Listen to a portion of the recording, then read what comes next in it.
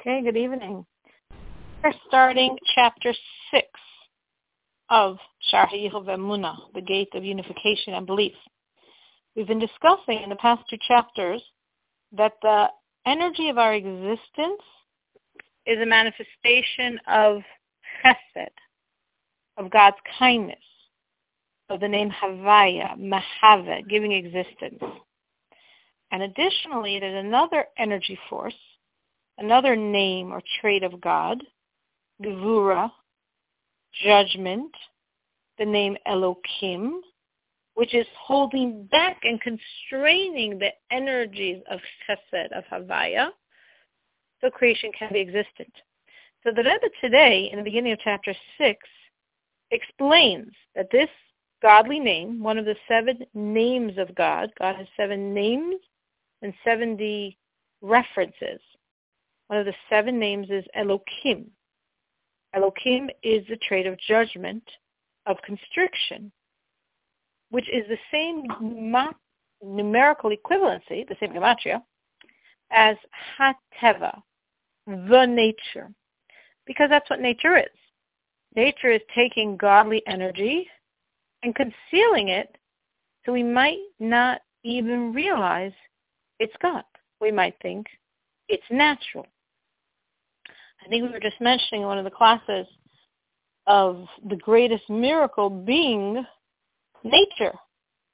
That's such a constant miracle and has the greatest forces of God's energy in it, and yet we don't see a thing at all.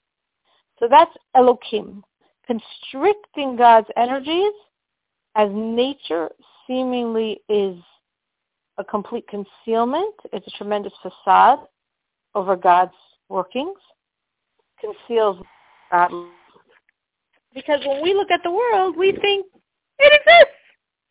Nature is in place. Somehow the sun rises, the sun sets, the sun rises, the sun sets, the sun has a cycle, and the moon has a cycle, and the seasons have a cycle, and there's rain, and all of these natural functions, which are actually the greatest wonder of God, we look at in a way that, as the Rebbe has been explaining, we don't see God at all.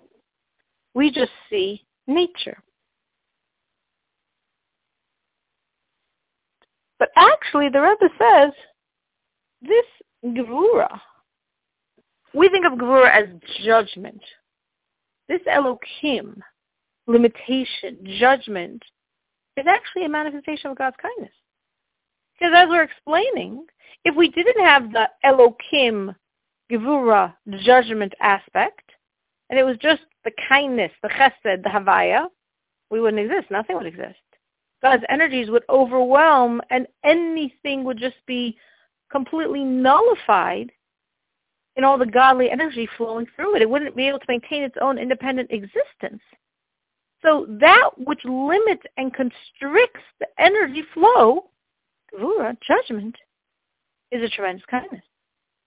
It's the kindness that allows creation to be, which can sort of be extrapolated that God's embedding in the workings of creation a tremendous lesson for us. The lesson perhaps being that things that seem to be gevura, judgment, constriction, limitation, actually are God's kindness and could be the absolutely greatest kindness.